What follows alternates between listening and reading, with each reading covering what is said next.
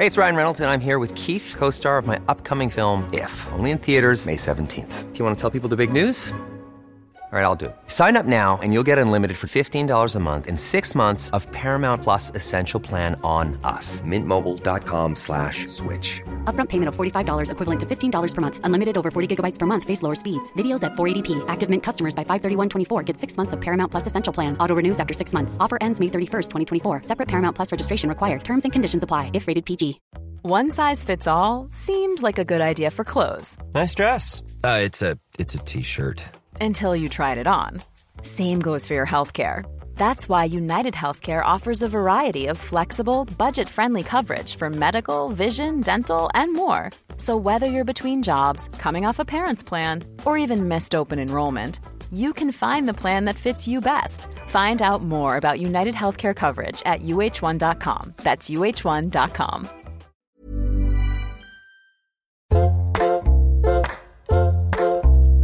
Hello and welcome to Table Manners. I'm Jessie Ware and I really need a drink. And I'm here with my mum over Zoom. Hi, Mum. And I've had a drink. I've sat and watched the footy. Stop halfway. Oh yeah, aren't we 2-0 up? Yeah, it was a bit like the Euros or the World Cup when you watch football at 6 in the evening rather than normal time. Well, I prefer that than the new Premier League 8 o'clock time. I'm not into that. Yeah, it's too late. Well, speaking of footballers, the guest that we've got on tonight... It's a footballer. No, got scouted by Arsenal when he was young. And his parents didn't let him go. Maybe that was a wise move. Well, instead he just went on to be one of the best actors we've got. Can we say we've got him because he's actually Welsh?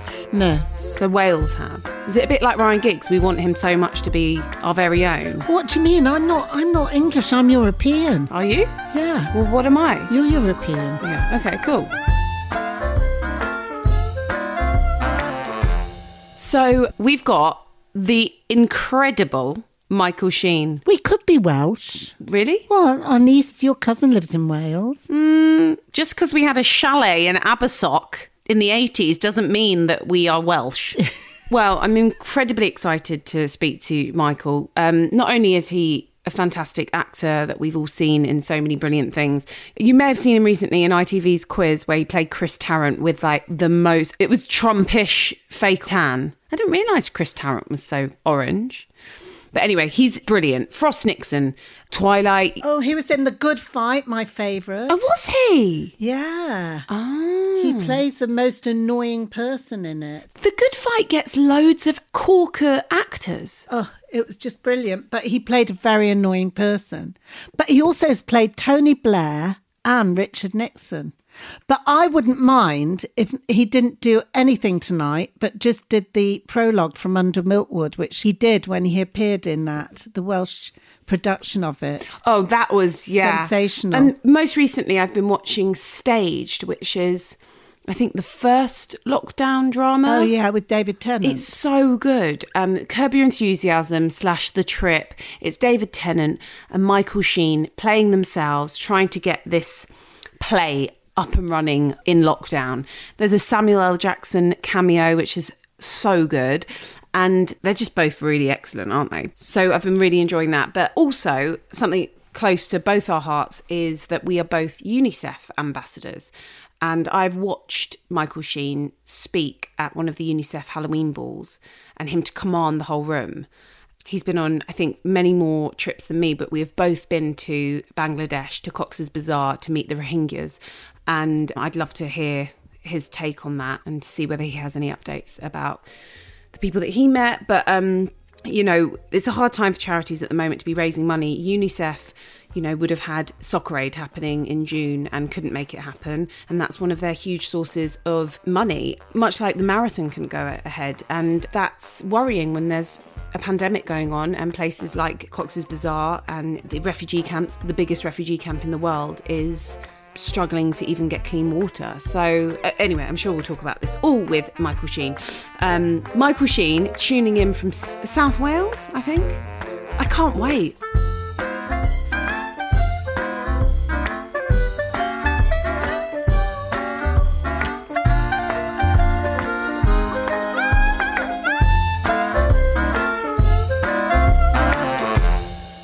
Michael, thank you for joining us. It's a pleasure. How are you? How's the sleep? Okay. Yeah, the sleep is a bit tricky at the moment. Baby's just cut 2 teeth simultaneously. Oh, teeth are a bugger. Yeah, I know. If only we didn't use them. Yeah, exactly. Yeah. We could just give everything a nasty suck instead. God. That would be good, wouldn't it?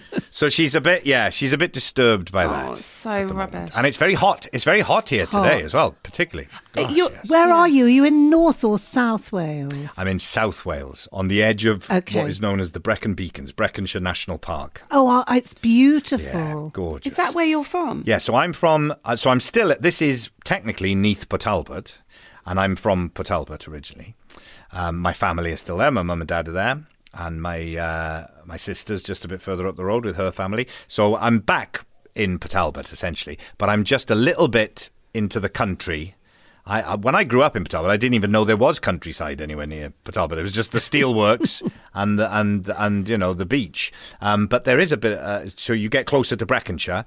And so I'm just out there surrounded by sheep and llamas. There are llamas in the field next door, I noticed today. Oh, wow. Yeah. Amazing. They're really odd looking. Oh, wow. Are you near Abergavenny by any chance? Abergavenny. Abergavenny? No, I'm not near Abergavenny. I mean, nowhere's that far away in Wales, but I'm not near Abergavenny, no. I hear that's really foodie. Like, it's a big old foodie place. Oh, there's a lot of very foodie places in Wales, yeah. If you go out, like, if you're driving across Wales and you go, you get out of the industrial south particularly. I mean, there's some nice restaurants in the industrial south, but once you get out into, like, West Wales and Mid Wales and North Wales, you come across these amazing places. Yeah, gorgeous foodie places. And I think you're right. I think Abergavenny is quite foodie. I've heard that. I don't know how much you know about this podcast, but we talk a bit about food and a bit about kind of growing up and food memories. Lovely. But firstly, we're both UNICEF ambassadors. And yes. that I met you at a Halloween ball. I just got off stage and then nobody had listened to me because you don't do an acoustic gig at a very it's worth every penny, but it's a pricey ball and nobody wants to hear an acoustic song. They want to hear like thumping music. But the way that when you went on stage and command the audience with your speech, I was like, oh God, you're actually the best. And it was really inspiring and it was a pleasure to meet you. But yeah, so we are both UNICEF ambassadors. Oh, that night, you're bringing back real terrible, like, Nam flashbacks now. That was the worst gig I've ever had to do. Because, nobody wants to... If you think nobody wants to hear an acoustic song, nobody certainly wants to hear someone come out and talk about the work that UNICEF is doing. People are out for a night out. They're, quite well-to-do people, not used to having to shut up for others. And I had to walk out there thinking, no one is going to listen. And I'm about to put my heart out there. Like, I'm talking about my daughter and seeing children going through terrible things, and it was just horrendous. And I went out and I had to muster every single bit of whatever I've got in me that tries to make people listen to me. And people did. People shut up. I couldn't believe it. They actually listened. I was amazed. It was the performance of your life. I think it was. And, only those people saw it. Well, I saw it and it was amazing. Well, thank you. How did you get involved with UNICEF? Originally, it was through Soccer Aid. I took part in Soccer Aid as the captain of the Rest of the World team for many years. I think I started in 2010, I think it was. And, I was a huge football fan. I mean, I wanted to play football professionally when I was a kid. Yeah, you got scouted, didn't you? I sort of did, yeah. I was on a family holiday at Pontins on the Isle of Wight when I was 12. And Tony Adams' dad was also on holiday with a very young Tony Adams. And long story short, I ended up being offered to go and play for the Arsenal youth team. Wow. Did you and Tony have a kickabout? Oh, I skinned him. That is amazing. I think you dodged a bullet. You wouldn't have wanted to play for Arsenal, Mike. Did you give him his bad back? That's a whole other story, Jessie. No, the chances of ever making it to the first team of a club like that, I mean, are so remote, Well, Tony Adams did, and you were better than him. Well, I'm saying that. I was 12, and he was 15 or 16, and I think he let me run rings around him a little bit. But More modest. yeah. He was off season. It was a holiday. Exactly, Sure. He just had a big lunch. But I didn't go down that route because my mum and dad said, no, you can't go and live in London. You're only 12 and we're not moving. And that makes them sound like they weren't supportive. They were very supportive, but there was just no way that could happen then. So I didn't go down the football route, but I was still very into football. And when I got to about 13, 14, I started to get into acting and doing youth theatre and plays. And so it kind of switched then. My obsession switched. But early on, I was very into football. So years later, when I'm asked, do you want to be the captain of the rest of the world and play with people like Zinedine Zidane and, incredible. At Old Trafford in front of, 80,000 people or whatever. I mean, it was an amazing experience. So I jumped at it.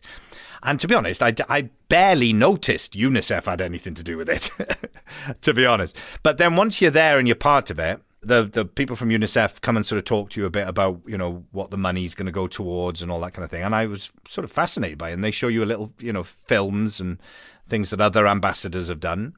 And so through that, then they asked if I would be interested in getting more involved and maybe going on a visit, a trip somewhere. So I started off the first trip I did was to Chad in Africa. And it was... they were sort of letting me in easy a bit just to see sort of, it wasn't too distressing. Yeah. But even so, that was kind of mind blowing, really, when I went to that. That really opened my eyes in all kinds of ways about things. And then I went on from there and visited places like the Syrian refugee camp in Lebanon. Eventually, I went to the Zaatari camp in Jordan as well, the Syrian refugee camps. I went to Guatemala, and the last time I went on a trip was to Bangladesh, to the Kutupalong camp in Cox's Bazar there with all the Rohingya refugees, which I think you've been to as well. You've been to that one, have you? Yeah, so I went in 2017 in December when the Rohingya people had fled from Myanmar.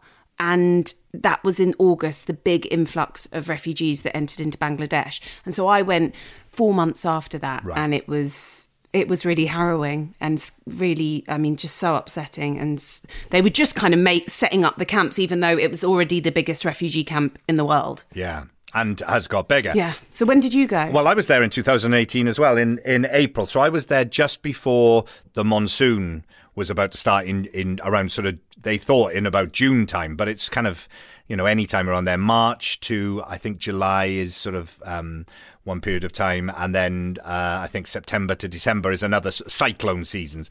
But the big fear was that here was this huge camp that had been kind of deforested, the hillsides deforested to just build, to put settlements on.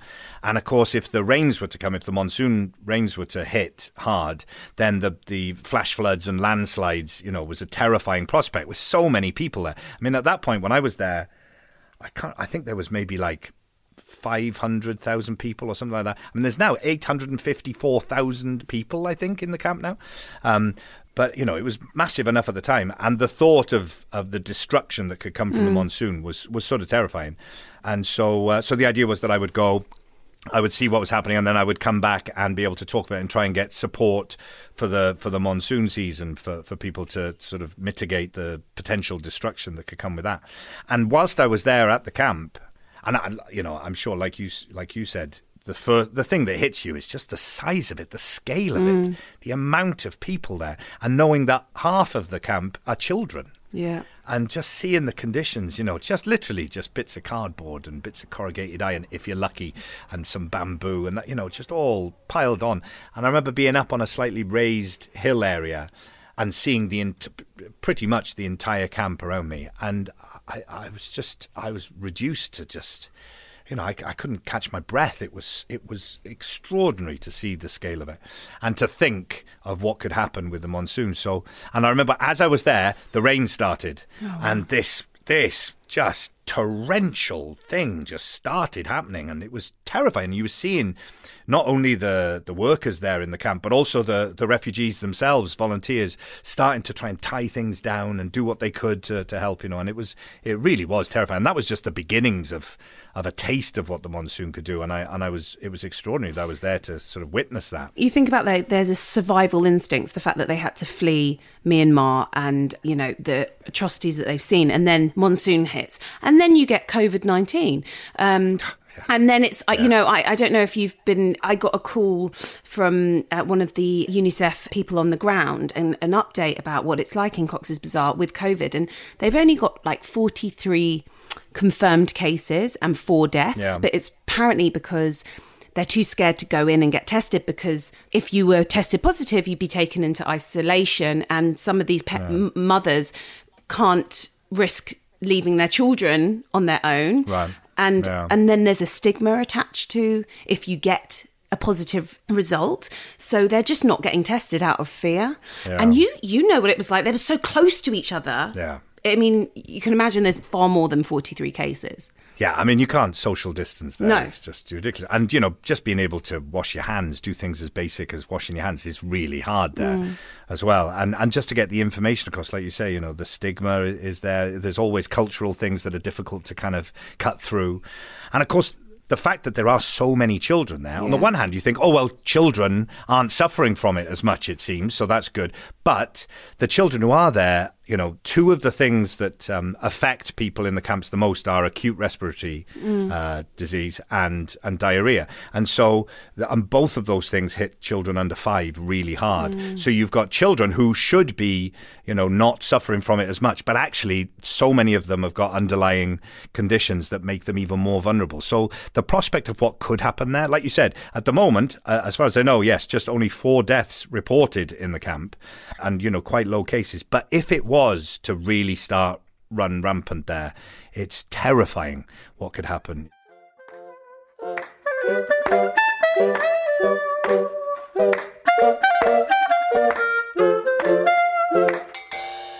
Growing up in South Wales, what was it like? How many, have you got any siblings? And what was it like around the dinner table? What's a memorable meal from your childhood?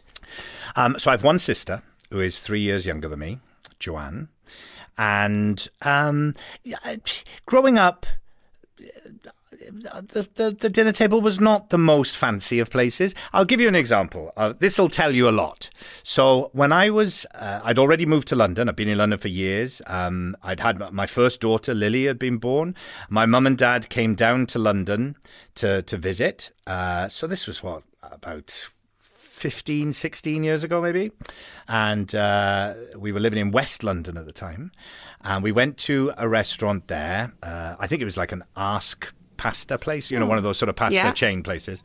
And we sat down, and there was me and my partner and our little baby and my partner's parents and then my parents and my sister. And my dad looked at the menu and went, "Pasta!" Like he had never heard of the concept, and it was sort of quite a bizarre concept. Pasta, is it? Oh, right, pasta. I was like, what? So that gives you a sense of where I was coming from. When I left Wales and went to drama school in London, I'd already left drama school, and I was living with my girlfriend, and she sent me down to the shops to get some potatoes, and I came back with a tin of potatoes. Tin potatoes. That is what I thought getting potatoes was. And you thought that was posh, probably. Oh, yeah, absolutely. Proper. Yeah. I was treating her. That's posh. I was treating her. So there wasn't the most, God bless my mum. She was a working mother. She was working every day. She didn't have, huge amounts of time. So what did your parents do? So my dad worked in personnel. I think these days they call it H&R or HR, don't they? HR, yeah. But in those days it was called personnel. He worked in that. He had come up, he'd done his apprenticeship in the steelworks and all that, but he had the chance to kind of go into middle management. So that was a big step for our family. And my mum, and this says a lot as well, my mum did essentially the same job as my dad in a different company, but she was called a secretary and he was called a personnel manager.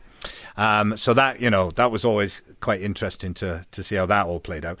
But so my mum didn't have massive amounts of time, and just it wasn't a big kind of cooking house to grow up in, to be honest. So food wasn't that important? It wasn't something that I didn't come to really appreciate food and really enjoy food until much later, really, until I was sort of, myself working and able to go to restaurants and that kind of stuff. But what did they think about you wanting to go to London? Well, drama school. This is the thing. I was very lucky, you see, because not only did I come from an area that was very supportive of acting. So Port Talbot, Richard Burton came from Port Talbot, Anthony Hopkins came from Port Talbot. So there was a real respect. Okay. Oh yeah, real respect for acting there. So there was that side of it. Then I also, very lucky, come from a very supportive family. So my mum and dad were really supportive, came to see everything I did, all school plays and youth theatre and all that kind of stuff. And my family were very into amateur operatics, the Amateur Operatic Society that is a real lifeblood of the country. There used to be, I'm not sure if there is now, but there used to be like 6 or 7 amateur operatic societies just in, the Neath Port Talbot area. And so I grew up going to watch my uncles and aunties and people doing, Gilbert and Sullivan operas and Carousel and Brigadoon and things like that. So I grew up on that. So they were very supportive of theatre and acting. So there was a real combination there of coming from an area, a very, tough working class area that you would think wouldn't be that supportive of acting and think it was a bit, arty-farty. But actually, there was a real respect for acting in the area. And then a family who were very supportive. And then the kind of third column of what supported me, really, was that there was an amazing youth arts kind of infrastructure in the area, in our county. There was the youth dance company that Catherine Zeta-Jones came through. Then there was the youth theatre company that I came through, and people like Russell T Davis came through, and all amazing people.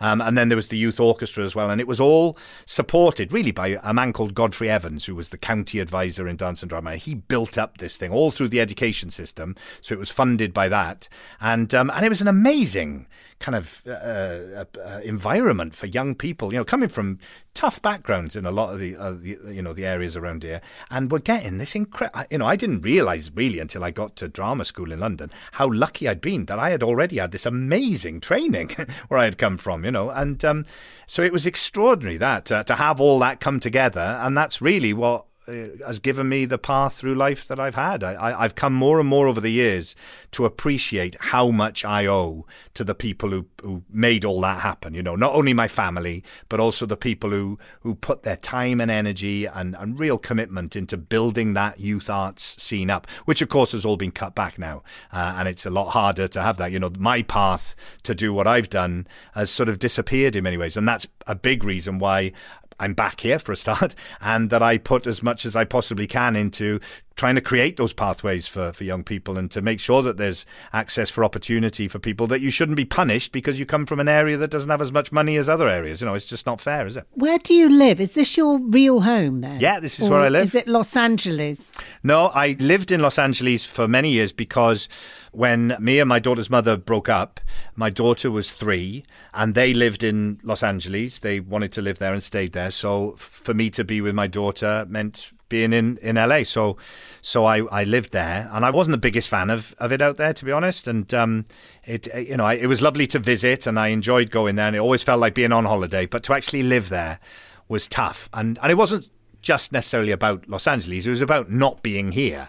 I found that really difficult. A lot of British people, I'm sure you've come across people just yourself who just love it out there. I mean, people who just can't wait to get away from Britain and just live over there. My sister. Right. My sister lives there. She's she's an actress and she lives there, and I can't imagine her ever coming back now. That's it. Yeah. And I find it really hard to get my head around that. I mean, fair play to anyone who feels like that. But for me, I'm like, I find it really hard to be away from here, from this country and this people, and it's my tribe. That's where I come from, and I don't like being away from it. So it was difficult. But obviously, I wanted to be with my daughter, and that was it. So are you setting up? And please forgive me if I should know this, but are you setting up a kind of a scheme within like Wales for performing arts, or are you just trying to be there on the ground to try and build something up, or is it not? And it's a lot of things. I've sort of work in a lot of different areas now. Really, I made a choice a few years ago, which essentially led to me coming back and living here, where I decided that I was going to sort of shift the priority in my life, really. And so the acting side of things would now just fund everything else. So the priority for me would be working on, I mean, I don't really know what to call it. I just say non-acting stuff. I don't really know what to call it because all the names that people come up with make my bum go in and out a little bit. I get a bit embarrassed by that. Oh, come on, give us a few of them. Well, no, when people talk about activism or community development or charity work, which is the worst thing, I can't stand that. But it's like I say, I got to a point in my life where I realised I have a real window of opportunity in that at the moment I can pretty much work whenever I want and I get paid well for the work I do and I can choose where and when and, you know, I've got about as much control over my career as it's possible for me to have, and I'm not going to have that forever. You know, I've got that now and I'm not going to have it forever. And so I have a bunch of resources. I have financial resources. I have, platform resources. I can bring people together into a room that wouldn't normally necessarily want to be in a room together. You know, I can bring groups of people and organizations together to maybe at least be open to the possibility of working together in a different way. So there's all those resources. And the one thing that I didn't have a huge amount of was time and, you know, before, because the acting side of my life. And so I decided that I wanted to now give that extra bit the time as well and put all the resources that I had to use. And because I'd had a growing awareness of how much I owed to other people and the work that other people had done. And a big watershed moment for me was in 2011, where I did a project called The Passion here in Port Talbot, which was for National Theatre Wales. And it was something I worked on for a few years and developed with the community. And it was essentially a one-off performance, just one single performance that lasted non-stop for 72 hours and took place all over the town and had 2,000 local people involved in it, working on it.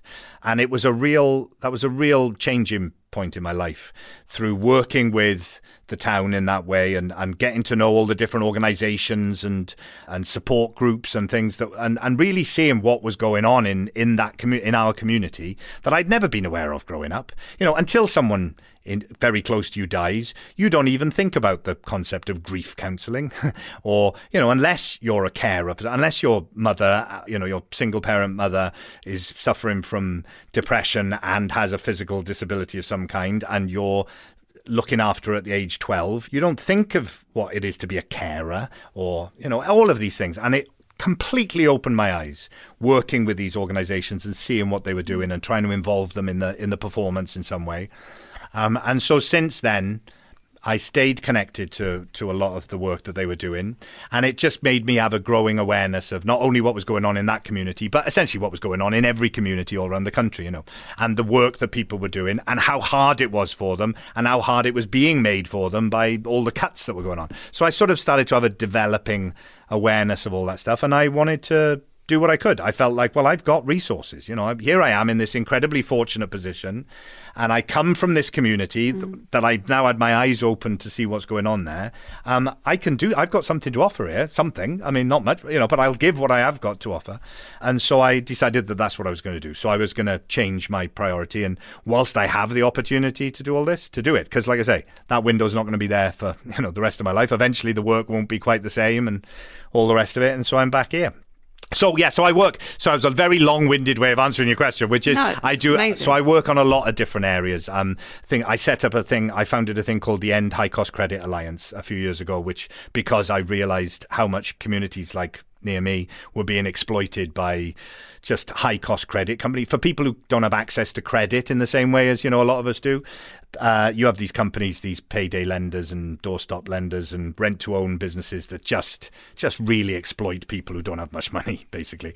And so I set up a thing to try and get people to work together to bring an end to that and to stop that. And I'm working on things around trying to get local journalism because we don't have a local paper here in Neath Port Talbot.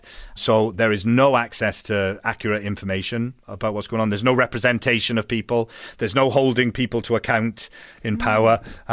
We get get reported on by people in Bristol, or if we're lucky, Swansea. And that's true of, of a lot of places. And I think there's a real connection between that and people feeling engaged in the political process as well, and feeling like they're, represented and their voice matters in some way. So, I'm working on that as well, and a lot of different things. You sound incredibly busy, and time probably still is quite of the essence. And, but I do love that you did this BBC. It's not a drama. It's like what would you call it? It's definitely not a drama. It's a comedy. It's mecking around. It's kind of and I'm so sorry to do this because I hate people when they do it about my music. But for anybody who hasn't listened to it, I hope this is a huge compliment to you. It's somewhere between Curb and The Trip for me, and like two incredible bits of TV and but the chemistry with you and David Tennant is brilliant, and it's great. But I want to know, I presume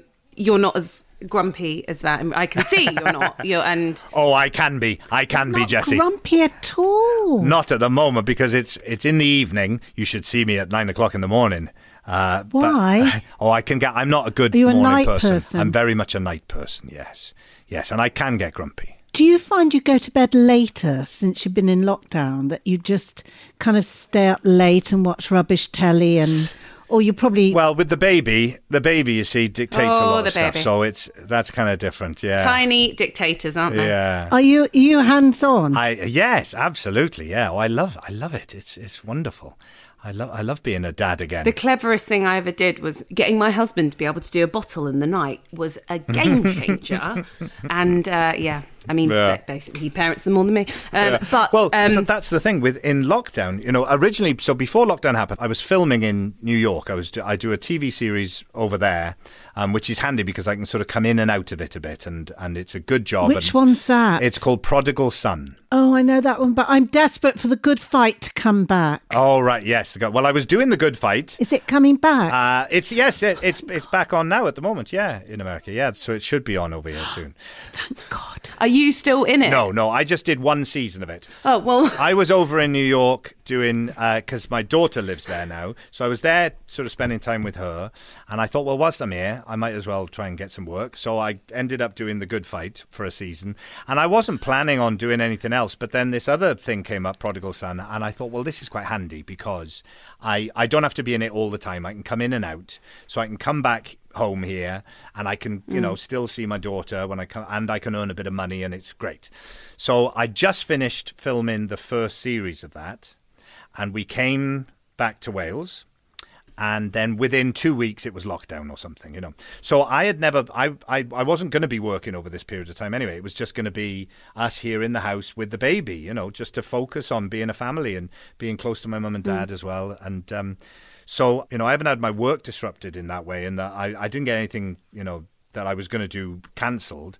In fact, I ended up doing an extra series. That's what's bizarre, is that I actually ended up working more than I was going to during lockdown. Was it quite finicky with how to do it? Because were you acting in front of each other, or was everything kind of almost like a monologue with how you performed it? Oh, no, it was all... Or was it through Zoom? It was like this. We did it like this. Oh, okay. Yeah. So the thing that happened was that David and I had worked on Good Omens together a couple of years ago now, and we had such a lovely time doing that together, really got on well and seemed to have good chemistry on screen. And so I think we both were sort of hoping that something would come up for us to do together again. But it's quite rare that we'd been in a film together before, but we hadn't acted together. And of course we realised that actually we were getting offered the same parts all the time. It was, if he did it, that means that I didn't get it, and vice versa or whatever. So there was usually one David or Michael size hole in the project, and so one of us would fill it. And so we were never really in anything together. So when we did Good Omens, we just loved doing it. So then David got in touch with me and said, look, I've been sent this idea, and they asked me to ask you if you'd want to do it as well. And so we just... So it actually is exactly what the show is. Yes, exactly. So that's the story of the show as well. So, except in the show, I'm much less into the idea of doing it, whereas in real life, I love the idea of doing it. And so we did the first episode just, for nothing, and just as an experiment to see what it would be like, not knowing whether it would work at all. And did then you we did write it? Oh, no, I didn't write it. The first episode was written by two writers, Simon, Simon Evans, who directed it all and ended up writing the rest of it. And he co-wrote the first episode in it as well. Yes, and he plays himself in it as well. Yeah, and so he wrote great. it. Yeah.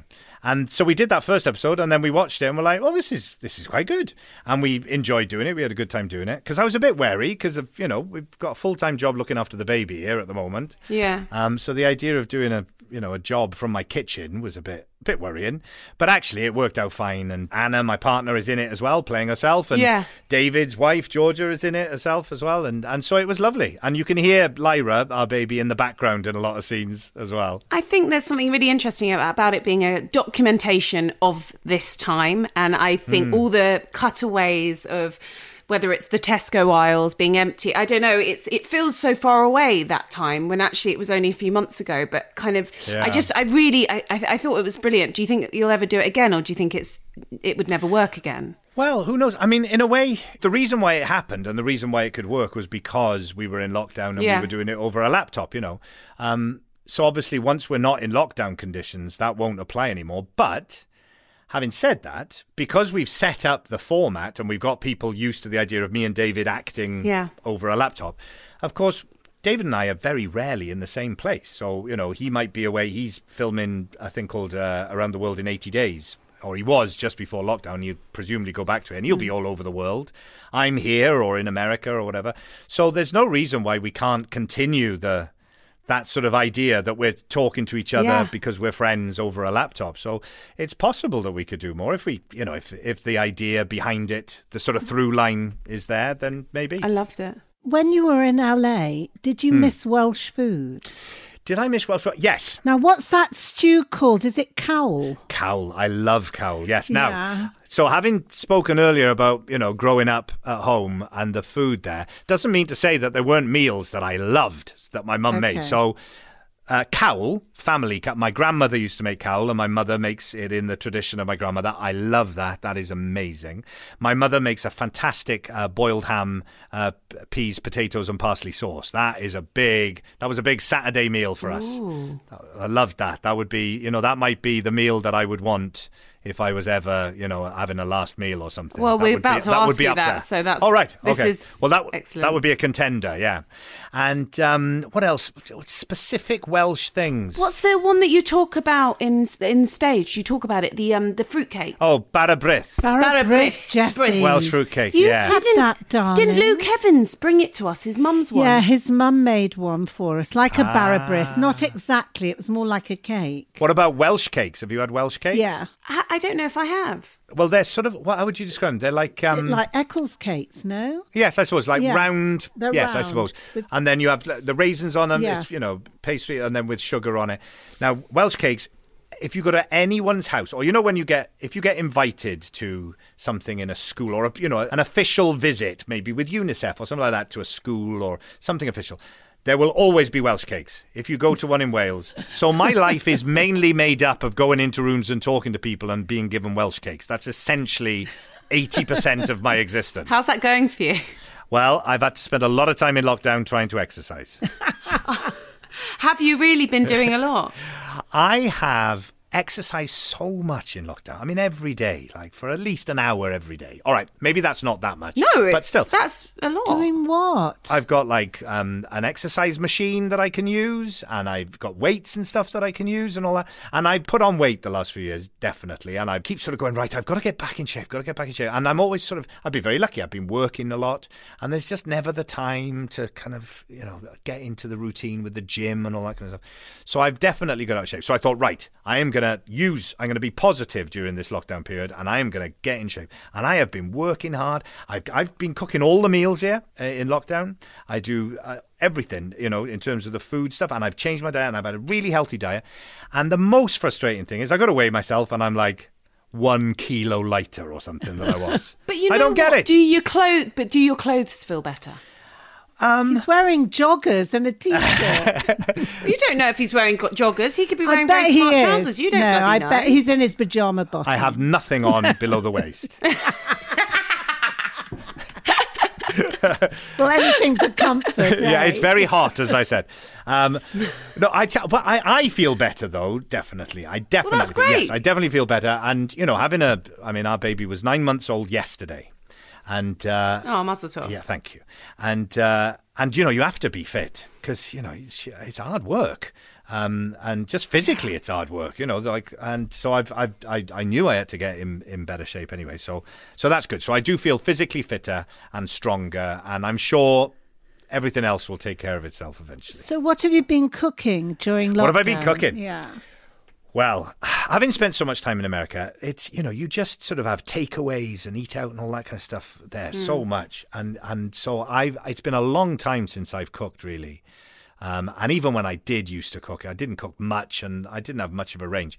So this has been a revelation to me in lockdown. I really have started, getting more and more confident. And I might not have the greatest range of stuff, but I make a lovely salad every night. And I've been using turkey trimmings and couscous and salad.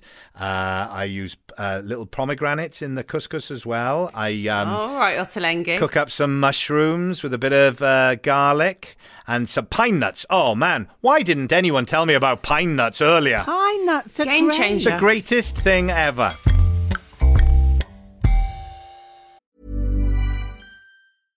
How would you like to look 5 years younger? In a clinical study, people that had volume added with Juvederm Voluma XC in the cheeks perceived themselves as looking 5 years younger at 6 months after treatment. Look younger, feel like you. Add volume for lift and contour in the cheeks with Juvederm Voluma XC. Reverse signs of aging by adding volume to smooth laugh lines with Juvederm Volure XC. For important safety information and to find a licensed specialist, visit Juvederm.com. That's JUVEDERM.com. Not for people with severe allergic reactions, allergies to lidocaine, or the proteins used in Juvederm. Common side effects include injection site redness, swelling, pain, tenderness, firmness, lumps, bumps, bruising, discoloration, or itching. There's a risk of unintentional injection into a blood vessel, which can cause vision abnormalities, blindness, stroke, temporary scabs, or scarring. Talk to a licensed specialist to find out if it's right for you.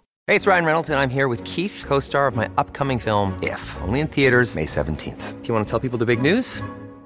All right, I'll do it. Sign up now and you'll get unlimited for $15 a month and 6 months of Paramount Plus Essential Plan on us. Mintmobile.com/switch. Upfront payment of $45 equivalent to $15 per month. Unlimited over 40 gigabytes per month. Face lower speeds. Videos at 480p. Active Mint customers by 531.24 get 6 months of Paramount Plus Essential Plan. Auto renews after 6 months. Offer ends May 31st, 2024. Separate Paramount Plus registration required. Terms and conditions apply if rated PG.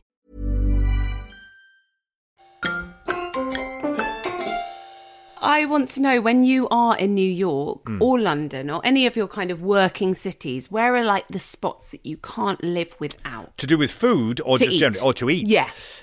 Oh, my goodness. So, I mean, here's the problem. There's nothing I like better than a diner. An old-fashioned diner. It's like when I was growing up in Wales. We have a tradition in South Wales, particularly, of there's a big Italian community. A lot of Italian cafes, ice cream parlours, that kind of stuff. South Wales Italian connection. And there were some amazing cafes that you could go to. I mean, not posh, fancy cafes. This is before the latte thing happened and all that. This is just old-fashioned, big steel coffee-making urn thing in the background there. And just really great cafes. And so I grew up loving going to those. And my favourite meal growing up was egg and chips in one of those cafes. That was just my favourite. Spoon, yeah. Oh, Because their chips are always the best. the best. So in America, I love diners. I love and not posh fancy ones, like real, salt of the earth diners. But of course, the food is not necessarily the healthiest there. I love a corned beef hash in a diner. Oh, yeah. So there is a great diner around the corner from where I stay in New York, and there's also a very famous one called Jerry's in Los Angeles, near where I live. So I go there a lot. And there was another one called Izzy's in Santa Monica that I used to spend a lot of time in when I lived down that way.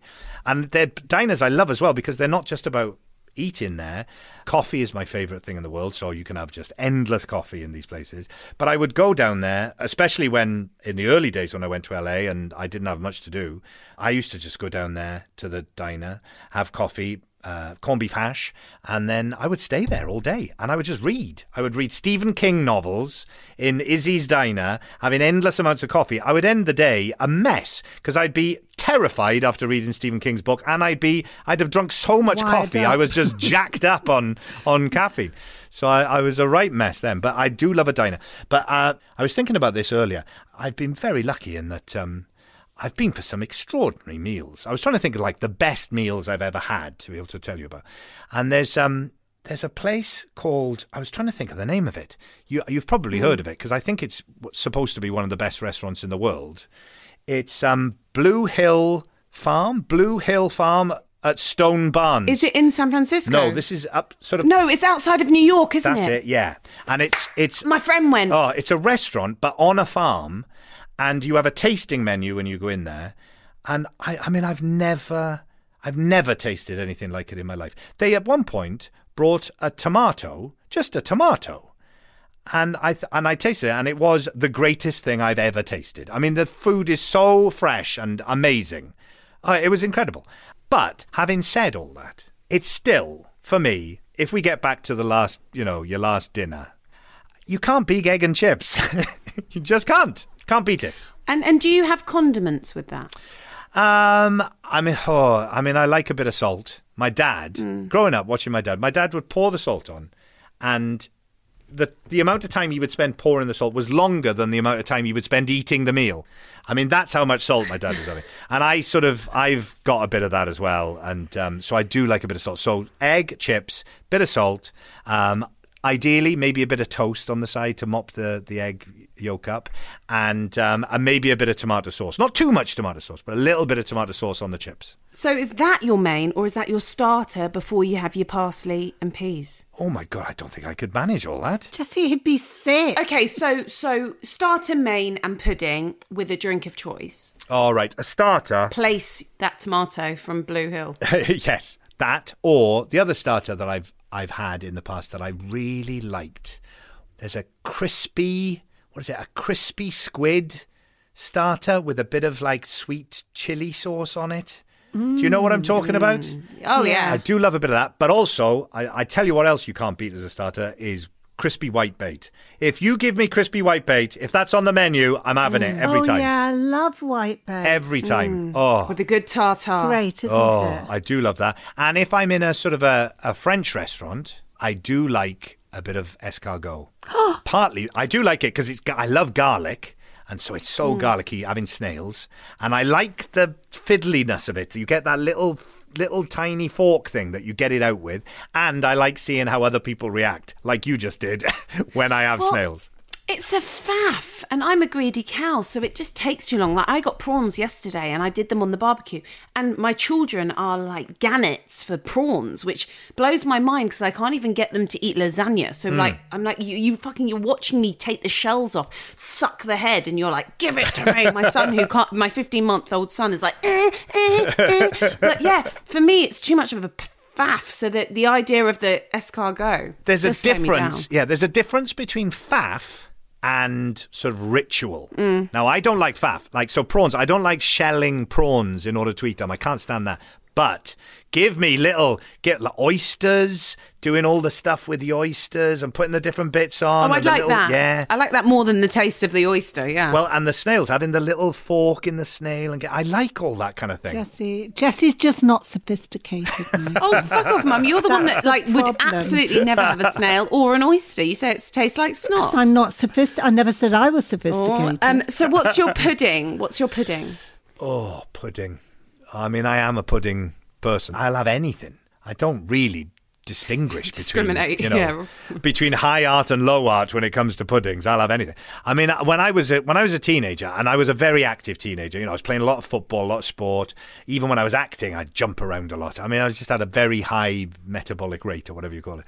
I could eat anything. I used to demolish a bag of 12 jam donuts from Tesco's in one sitting. I mean, I would just go through the lot. I'm so impressed. And it would have no effect on me. I mean, it would have an effect on me. I'd be running around like a mad ass on a sugar high. But I didn't put weight on. So, of course, that's the problem. As soon as you get to the point in your life where that you can't get away with that anymore, my eating habits didn't change for a while. So I suddenly realised, I've got to exercise more. And I kept doing that.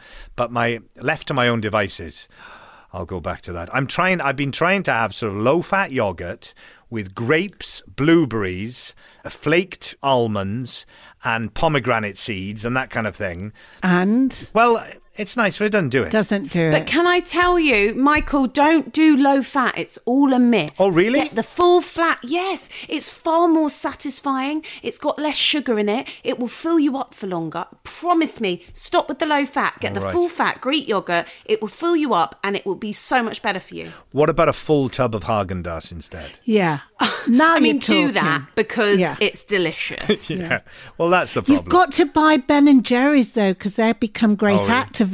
Oh, right, yeah. Yeah, well, for the Black Lives Matter movement, they got arrested, didn't they? Yeah, they got arrested.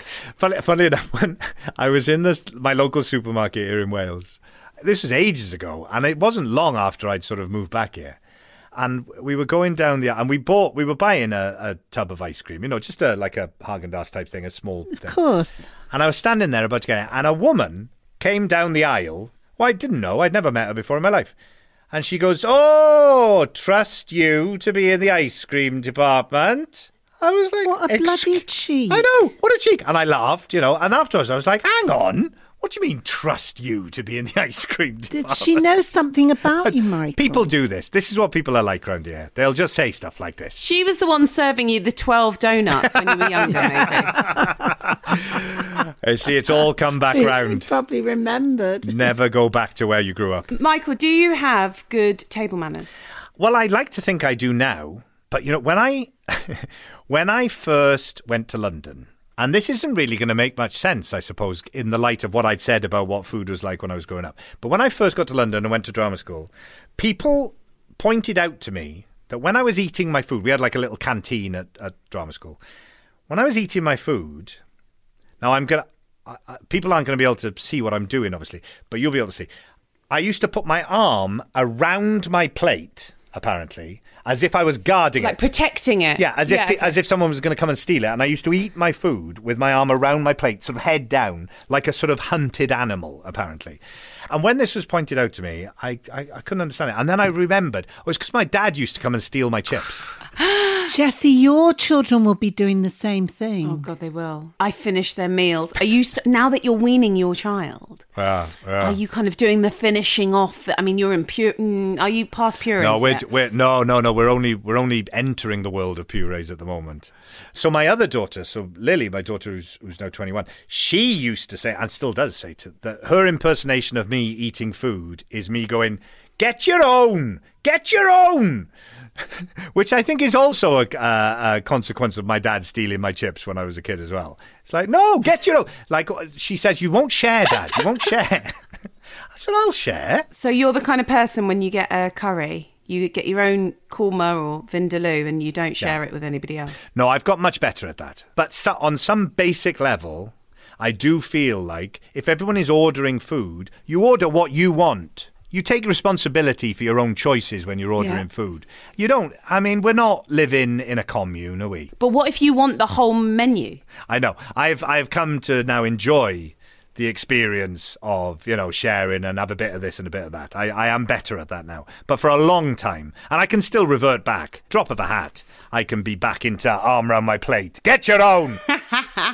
What was in your lunchbox? If you had lunchbox, or school did you dinners. Have school dinners? What was I it? had school dinners. What was in there? What Were they sandwich? good? Oh, school okay. What do you remember from school dinners? School dinners, oh, goodness me. Like custard that was more like blancmange. Cake and custard. Yes, cake and custard. Chocolate sponge and thick. Not just thick custard, but like I say, it was like full-on blancmange. I remember that quite vividly. I remember, well, of course, Cowl. They would give us Cowl at school now and again. That was my favourite thing. I loved that. That was great. That's what, that and my grandmother's Cowl was what got me into all that. Well, I went through comprehensive school. Oh my God, this is amazing thinking about this now. I went through comprehensive school having the same thing for lunch every day because my mum and dad, would give me whatever it was, £2.50 or something for lunch every day. And I would get a cone of chips from the indoor market at the shopping centre and a raspberry slush puppy. That was the blue one. That was my lunch every day for 5 years. For 5 years. Oh, my God. Yeah. I mean, it's a wonder I'm alive. But it is, though, isn't it? I should have got scurvy or something. Because it's not like I was getting high cuisine at home. That is amazing. What's your karaoke song? Do you like karaoke? I do. I love karaoke. Me too. Jessie hates it. But do you think that's because you're an actor and so you love... I mean, you're the best at characters, from Chris Tarrant to, you Tony Blair. Like, I mean, you are... Is it the thrill of being able to acquire that person? Well, I do like that challenge. Yes, I do quite like singing songs, trying to sing like them. Can you sing? Have you got a good voice? I can sing a bit. It's all right. It's not great. So who's your alter ego when you're in karaoke? Well, one of the musicals that I would love to do is the Rocky Horror Show. Oh, so yes. One of the songs I love to do at karaoke is Sweet Transvestite. I love that song. I thought it was going to be the Time Warp. No, that's just that's a sing-along, dance-along. Yeah, I was just going to do it for you. Yeah, I'm not interested in that. Can you usually find this on the karaoke system? You'd be surprised, yes. Okay. You find it in pretty much most places. Where I used to live in Los Angeles, when I first lived in Los Angeles, down in Santa Monica, at the very end of my street, there was a karaoke bar. So I used to go there a lot. Even when there was no one there, I would just go in and just have the whole place to myself. But I will still knock out a Sweet Transvestite, if you get my drift, if I'm in a karaoke bar. That didn't come out the way I meant it. As much as it's a delight to hear your food stories, I feel like we both would love to leave this episode telling the listeners a little bit about UNICEF's biggest campaign for children. Yeah. So they've got this appeal going called the Save Generation COVID campaign, which is to try and help the children in refugee camps around the world who are, in such danger at the moment. This is the biggest global crisis for children since World War II. And the danger is that, new research has come out recently that says there is the possibility that an extra 6,000 children could die every day as coronavirus weakens, national health systems and disrupts vital services. So this Save Generation COVID campaign, there is an appeal and a fund that UNICEF have set up in order to try and, save a whole generation of children that are in danger, really. So, these are children who have already been weakened by war and disease and hunger and poverty. And their survival depends on healthcare and, life-saving food and just basic things like clean water and medical supplies. So this appeal is the largest one ever for children in the 73-year history of UNICEF. So that says, how urgent it is, and hopefully we can give people information to where they can go to donate, because it is just vital that these children, absolutely. After they've gone through so much already, are not left to bear the brunt of the coronavirus. And I think, for all of us, and look, it's been hard for all of us, but, staying at home, this idea that, staying at home and that we've been denied something. Some children and families, vulnerable children and families, don't have the option to stay at home, and they're more exposed to this disease and more vulnerable. And so, yeah, we would love you guys that listen, all of you buggers that listen for free every week. We love you, but if you could just give a little donation, it would be so huge and make such an impact for this campaign. Yeah, I mean, it's hard, isn't it? Because, we both know that people are just hanging on at the moment, in this country. Yeah, people absolutely. are just having a really tough time. And so, I say it with the proviso that if you can, then please do give what you can. But, it's with the full awareness that, people are just, hanging on at the moment. So, God bless you if you can. Oh, Michael, it's been so lovely chatting to you. Thank you so much for doing this. Oh, it's a pleasure. It's just such a treat. You're amazing, and you do so much incredible work. And we love you. So the only thing that you didn't do was just do the beginning of Under Milkwood, which I've never quite recovered from when you did that. To begin at the beginning, it is spring, moonless night in the small town, starless and Bible black. Oh, thank you. Made my day now. Oh.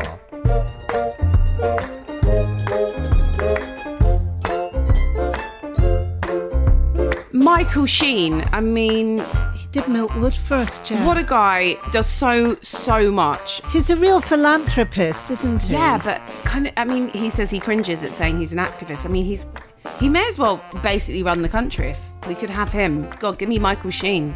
But do you know what? He's not angry, is he? He's just like enthusiastic and not say, oh, well, they should be doing this, they should be doing that. He just enthuses you. That's what's so clever. Oh, that was just really lovely. And anybody who hasn't watched Stage, it's brilliant. It's on BBC iPlayer. They're so captivating, David Tennant and Michael Sheen. You could just watch him in anything, couldn't you? For more information on Save Generation COVID, visit unicef.org.uk and there will be an option to donate. Whatever you can would be amazing, but we understand if you can't.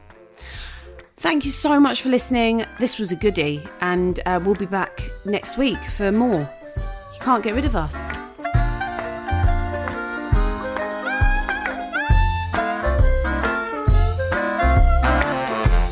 The music you've heard on Table Manners is by Peter Duffy and Pete Fraser. Table Manners is produced by Alice Williams.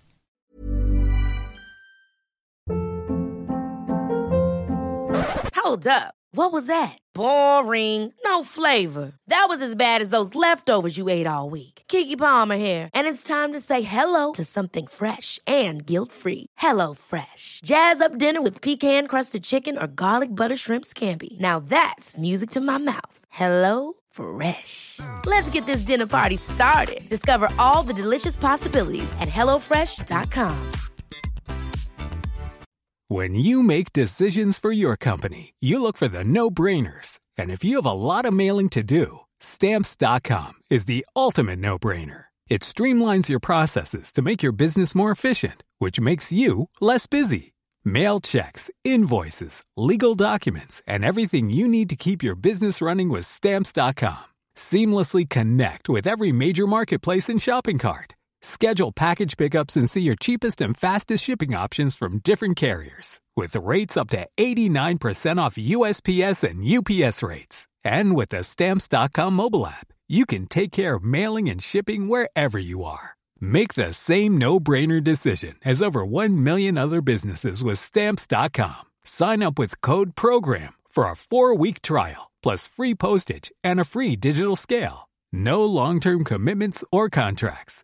That's Stamps.com. Code PROGRAM.